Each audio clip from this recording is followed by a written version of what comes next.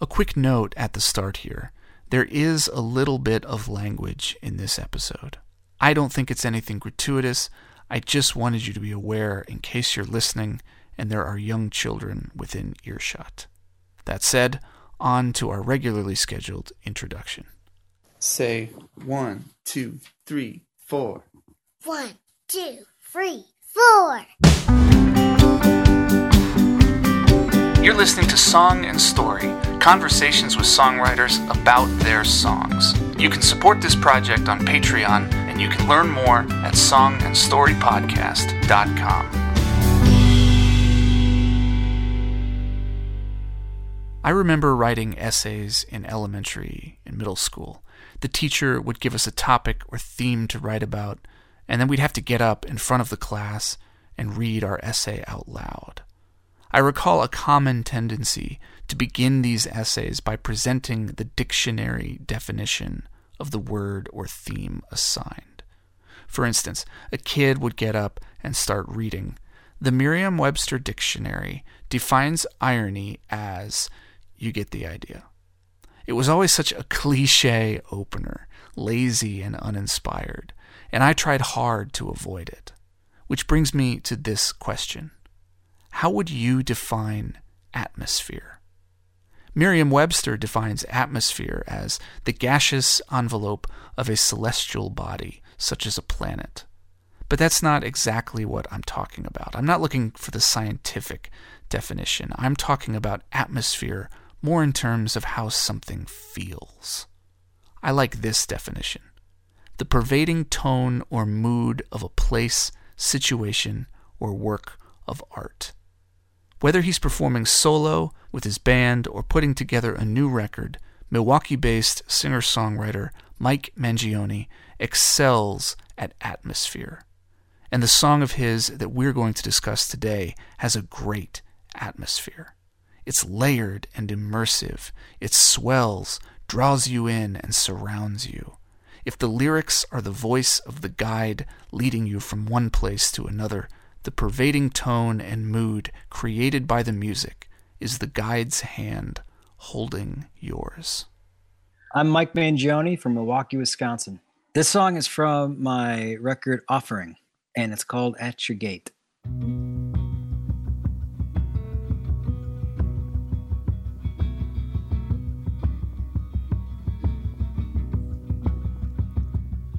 Come out, come meet me.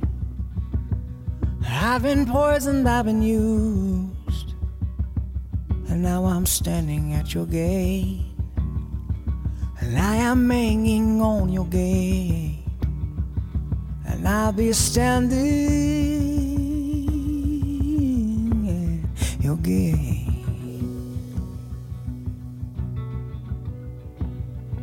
And in my days I ruled deception. I was king, I had control, but I deceived all those I hold, and they flamed in the gold, and now I'm standing at your gate,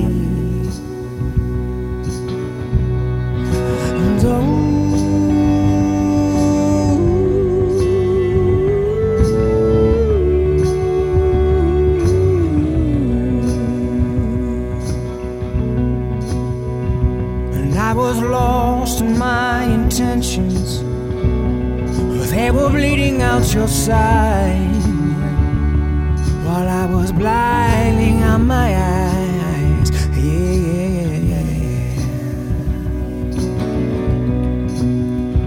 And when I left I had direction, I have protection, I was free, but they do not compromise.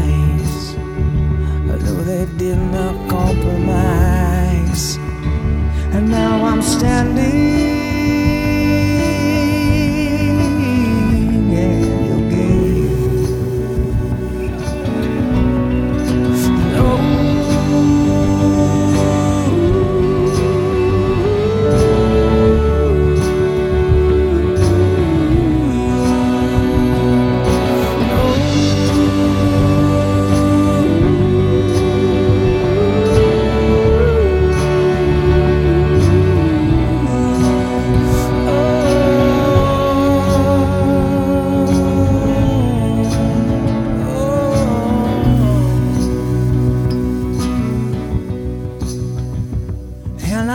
I come to take you. I came to let you take me in, and we are born where we begin, and this fever burns within. Yeah, yeah, yeah, yeah, yeah, yeah, yeah. And there's a song of songs you're singing, and I've been bleeding every line. How I want to harmonize. Yes, I need to harmonize, and I'll be singing.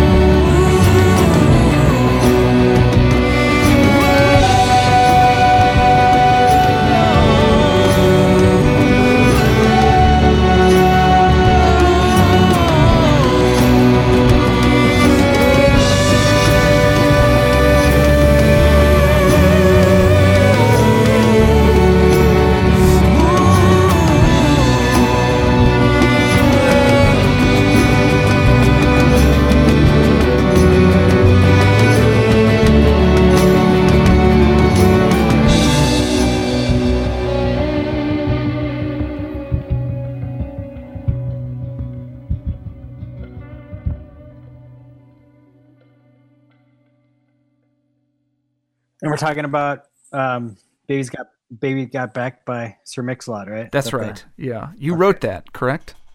I did. Okay. Was that a collaborative effort? Just me and cocaine, but it was a huge impact on my life. I can imagine. You probably haven't. You probably don't really need to work anymore.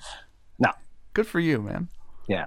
I got kids in the background talking. I don't know if that's I've only heard it minimally here and there, so because I will throw them out of the house if you just say the word, I'll send them outside. I don't feel like you need to do that, but if you're in a place, just give me a reason. Just give me a reason to kick my kids out of my house. That's all I'm saying. How many do you have now? I have 14 kids. Holy cow! So your brother, he's played with you for a long time, right? On the electric. Yeah. So when I started in first grade, I was a drummer, and he started on guitar. And so we would we would finish homework and then run downstairs, and we were like the White Stripes before the White Stripes. You know, he had a Marshall half stack. And in first grade, it probably sounded kind of like the White Stripes. My drumming was pretty comparable to Meg White's. Yeah. So we've been playing since then, and it wasn't until college that he came back into it with me, and we started playing shows around Chicago, Milwaukee. That's awesome. Yeah, his stuff always sounds right.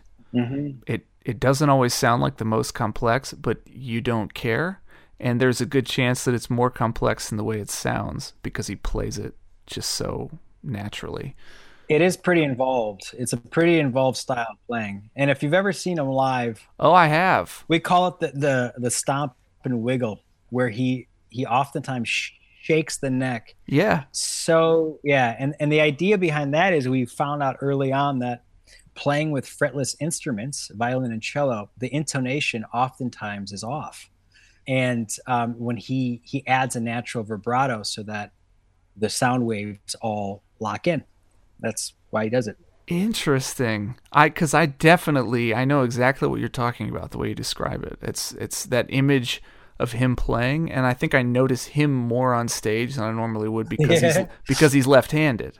He and I are both left-handed, so we're kind of an awkward Yeah, Yeah. and play upside down. So it's a unique. Wait, he plays upside down too? Yeah, we both do. Really? I did not know that. I knew Yeah. you did. I didn't know he did. Well, he plays a lefty guitar that he restrings upside down. Fascinating. It's just an example of why we can't take funding out of music programs. How did you learn that way? How did that happen? Well, so when I took drum lessons, he took guitar lessons, and he was young. And for people listening, the most common guitar that you'd find just laying around or at a store is a righty guitar.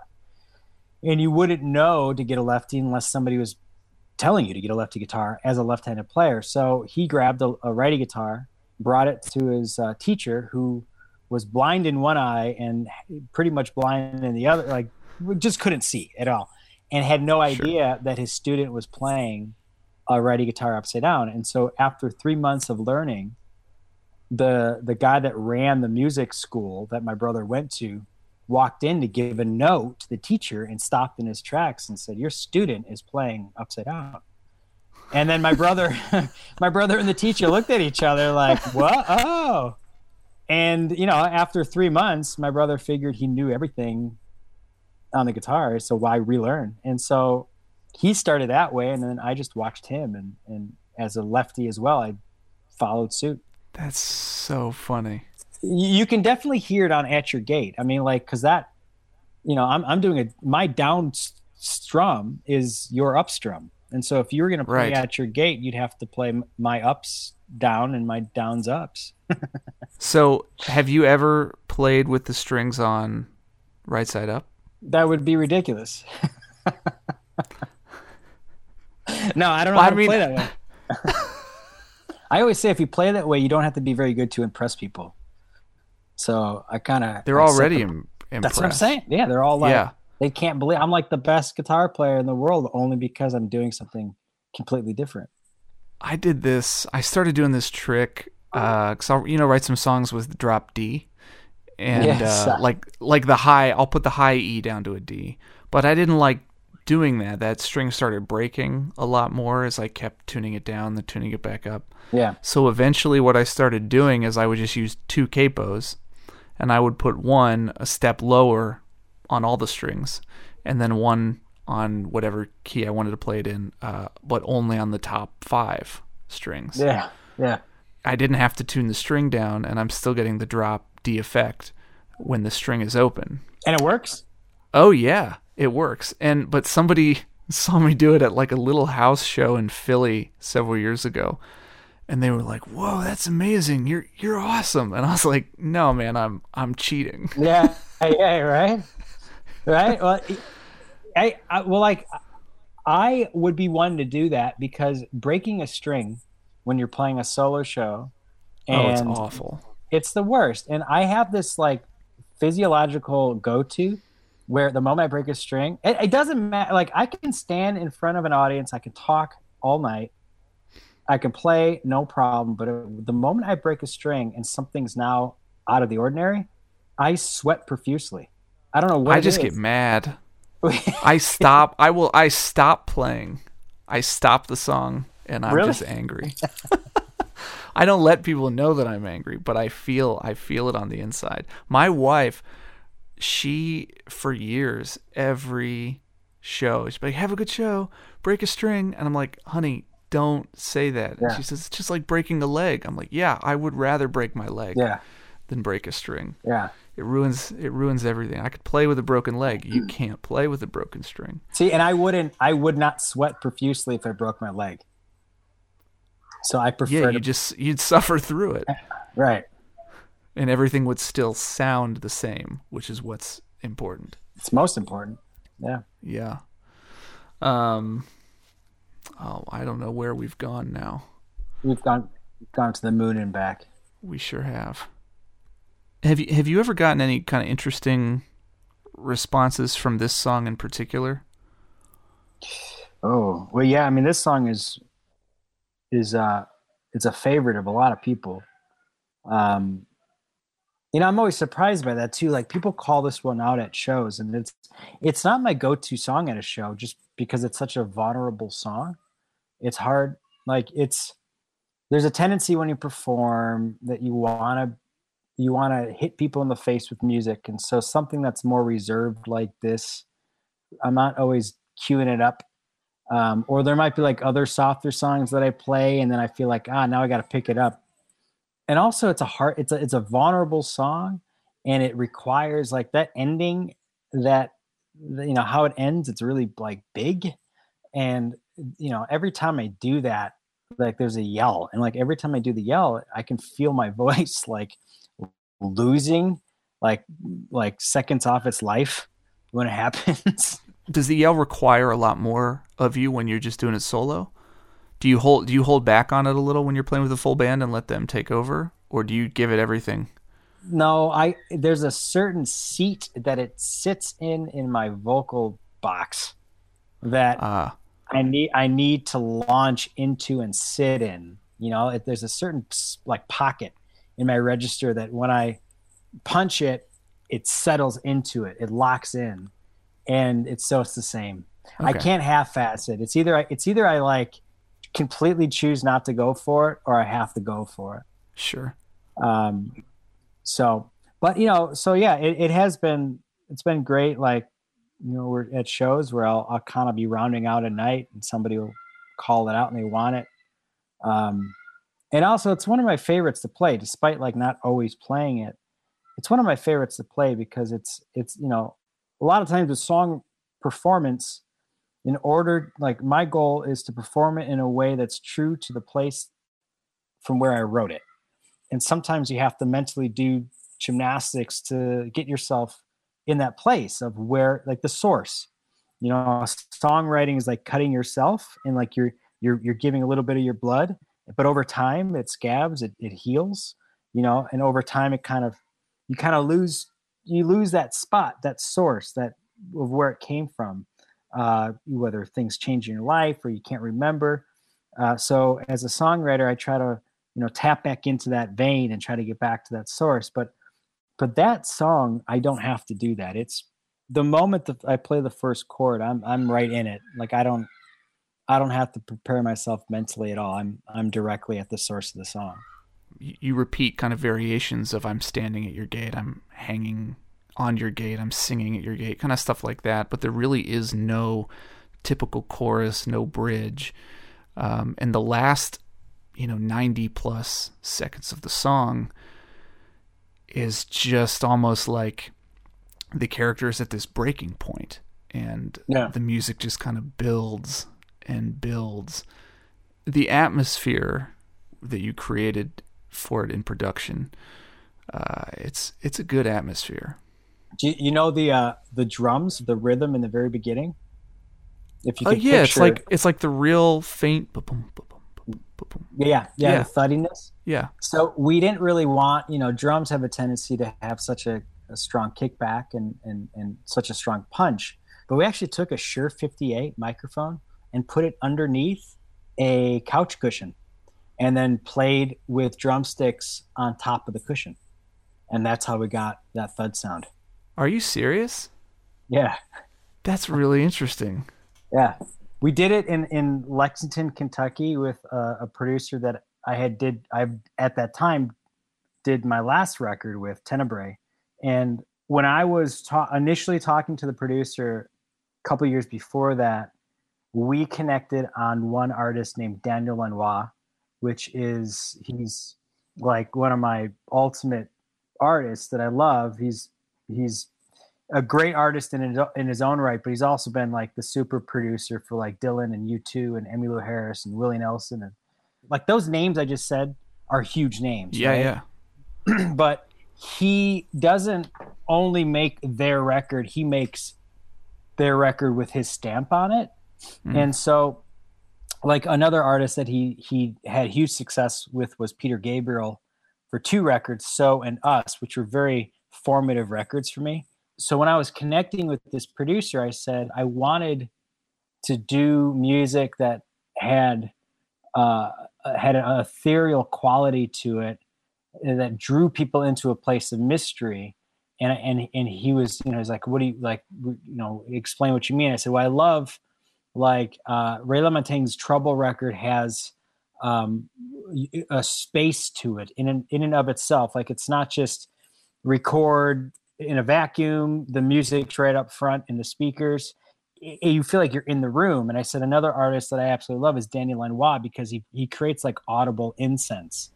The recording permeates. And in the moment he heard me say that name, he feels the exact same way about Lanois. And he's like, all right, we got to do something. So we did the first record, and the second record, which was has At Your Gate on it, is a record called Offering. And the whole point for us was to create that hard to obtain element, which is space. Sure. So I guess long story short, like that song was intentionally meant to be a song that drew people into mystery. And right away from the very beginning in the recording process, it felt like we were hitting our stride on it. It's fascinating to me because it's not really narrative, and it's not all too transparent. So there are moments, there are phrases that make me think I might have an idea of what's going on or where it's coming from, but then there are others that kind of throw me for a bit of a loop. But it kind of feels like psychoanalysis, introspection in the first person. Yeah. I mean, and that's all very intentional. Like the writing that I do is very rarely is it a straight line chronological narrative. A lot of the times with my music, you have to listen to it as vignettes. Vignettes kind of focused around the thesis. So you have, I describe it as like telephone poles. Like you have the telephone pole, which is the thesis, and then the wire. The thesis generally is the chorus, but in this circumstance, we're saying At Your Gate. Right. But then the wire then that gets you from one thesis, from the thesis to the thesis again, is the verse. And a lot of the times for me, that's a vignette, meaning that it all makes sense in the context of the thesis. It all the verses exemplify the thesis or the need for the thesis, but they kind of exist on their own. That's kind of generally like how I like to write. But this song in particular does have, for me, it makes sense, the layout, but the music is always written like a parable in the sense that it makes sense at a very surface human level. Sure. But it also has to make sense at a metaphysical level as well. So Standing at the Gate, I often describe it as, being at a place of needing change and needing to take a leap in a new direction. And I describe it as, the song is not about the agony of rearranging your life and just coping. And it's also not about the ecstasy of taking the leap, but the song rests in the ache of the decision. Yeah, I almost included that kind of when I asked the question. I almost phrased it as, it seems kind of like psychoanalysis, introspection, and conversion in the first person. A character who is at his tipping point and he needs mercy of some kind. That's exactly right. And so that's why specifically saying hanging. Right. The thing about this, the last one being Singing at Your Gate, implies that the character is taking action rather than standing, which is receptive, or hanging, which is desperate. Desperation. Singing implies an action that the character is taking on himself. Yeah. The gate can be a couple things. I know kind of where it originated from, which I don't really talk about too much, just because I think it's important to allow people to see themselves in the song. Sure. And you got to give them that space, because if you spell it out, then you've already written the beginning, middle, and end for them. And if they don't fit in there, then they don't enter in. But the gate is that place of new beginnings, and it's the place that you need to go. You don't know, you know that everything to your back is not right, and it's not where you need to be. And the gate signifies entrance into that new world. So I always try to write, like I said, on two parallels. So theologically, the gate then is also is Mary. She is the gate to heaven. Oh, really? So that was your, on a personal level, that was kind of your intention. Yeah, definitely. Yeah, because I was at the time I was really getting into Marian theology. Not that I'm not into it anymore, but it was like the first time I was experiencing it, and it was one of those things where, like, when it started being laid out in front of me, it was mind blowing. Mary's always kind of a question mark. We know she's important because of her relatives, Right. Yeah. but not necessarily. I wasn't really understanding why. And then once I realized that God literally came, as a Christian, you believe God literally came to the earth through this one person. So she is the gate. She is the gate. She's the gatekeeper to heaven. So not only is this person trying to change their course from desperation to hope and fulfillment, but they're doing so on their knees, facing Mary. So in terms then of the, I don't want to call it negative language, but, I've been poisoned, I've been used. In my days, I ruled deception. I was king, I had control, but I deceived all those I hold. How much of this is you kind of reflecting on your own past, or just kind of reflecting on human nature in general? Well, they're not separate. So yeah, sure. If we all ponder the human mystery, if you create art that ponders the human mystery, who am I, what am I, where am I going? It's relatable to anybody, no matter what their background is. Sure. And so, I know you know this. I'm just saying, like, yeah. I know your music, so I know you understand that. But I can relate those, like Poisoned and Used. I can definitely relate that to specific experiences in my life, but I can also relate that to people's stories that I see laid out in front of me, whether it be through media, like movies, or whether it be friends, whether it be family members. It's all relative. So I like to try to write it in that way that I can back it up through my own experiences, but I also know it's relatable because I've seen other people go through it. So it's kind of both and. Sure. I very rarely write something that's so specific, except in one song I wrote, I think it's American Martyr. I said something about the ground rising to hit you in the face. And that was one time where I had a little too much to drink. And and I literally thought the ground like rose and smacked me in the face, but I had fallen over. So that was that was a very specific experience I had. So to sum up American Martyr then, that's, you felt like an American martyr just in a state of drunkenness? Well, no, I was using No, that song is basically everything. I'm a strong believer in things are initiated by good intention but poor execution. So no matter what, like, let's just take it back to theologically speaking, sinners. A lot of the times I feel like the good, sinners are good intentions gone awry or just missing the mark. And so the American Martyr is somebody going for the thing. They're going for the positive. They're going for the fulfillment. But human nature and, just different things, frictions and pulls, and can cause our arc to bow, or our line to bow, I should say, or our line to arc, and we end up missing the mark. So we become victims of reaching for the American, become martyrs in reaching for the American dream, or the dream in general. I was kind of using American, the American dream as a play on words. Yeah, but it's sure. really just kind of the dream, the human dream.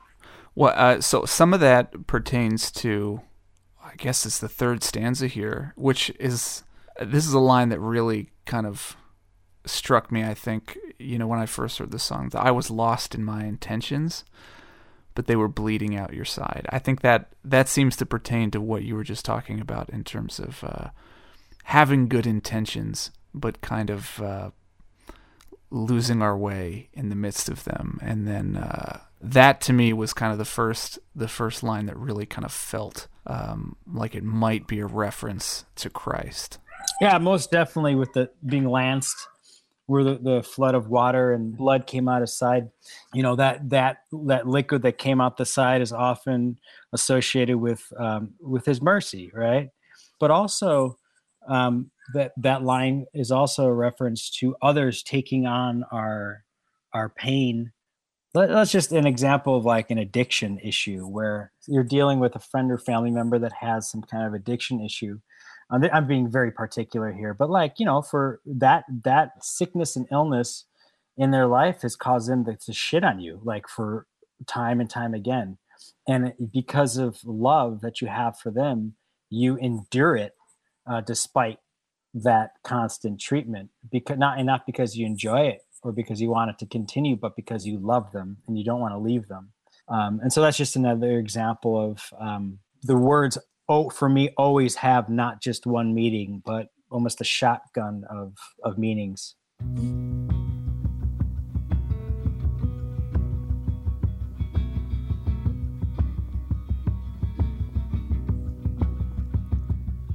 Come out, come meet me.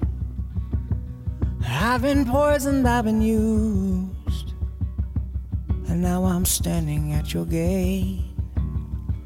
And I am hanging on your gate, and I'll be standing at your gate.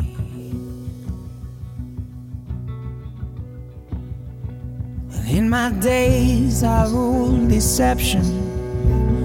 I was king, I had control, but I deceived all those I hold. And they flamed in the gold, and now I'm standing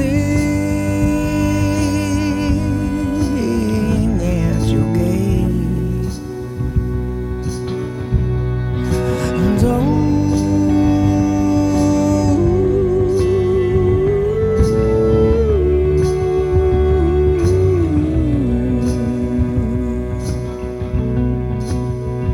And I was lost in my intentions, they were bleeding out your side, while I was blinding out my eyes.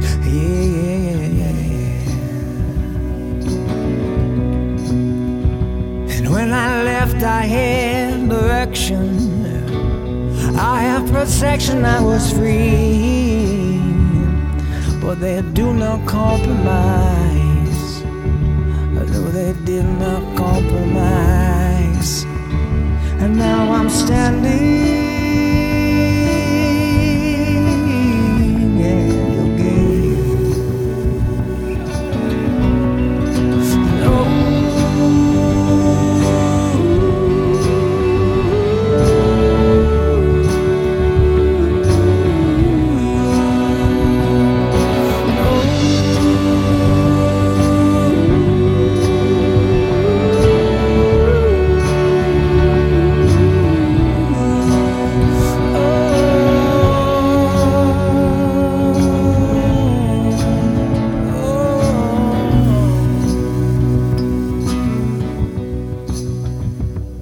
I did not come to take you, I came to let you take me in.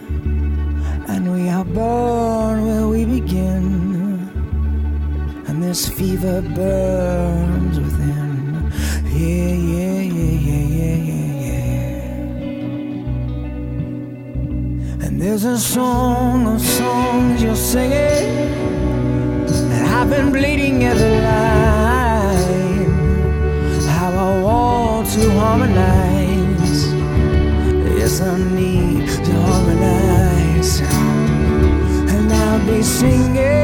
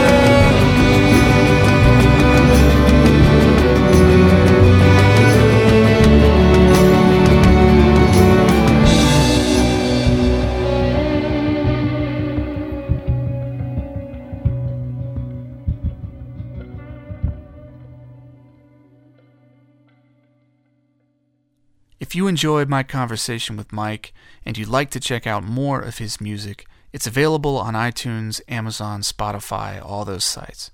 I've put some links in the show notes on songandstorypodcast.com, and you can always go straight to his own website, MikeMangione.com, to get physical copies, check his tour schedule, and learn more. If you enjoy this podcast, please consider supporting it on Patreon by going to patreon.com/songandstory. A lot of work goes into a single episode, and every little bit helps keep the train rolling.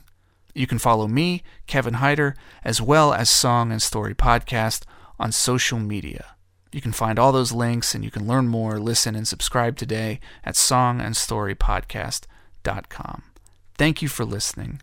Because you still are, here's a little bonus clip dedicated to my dad.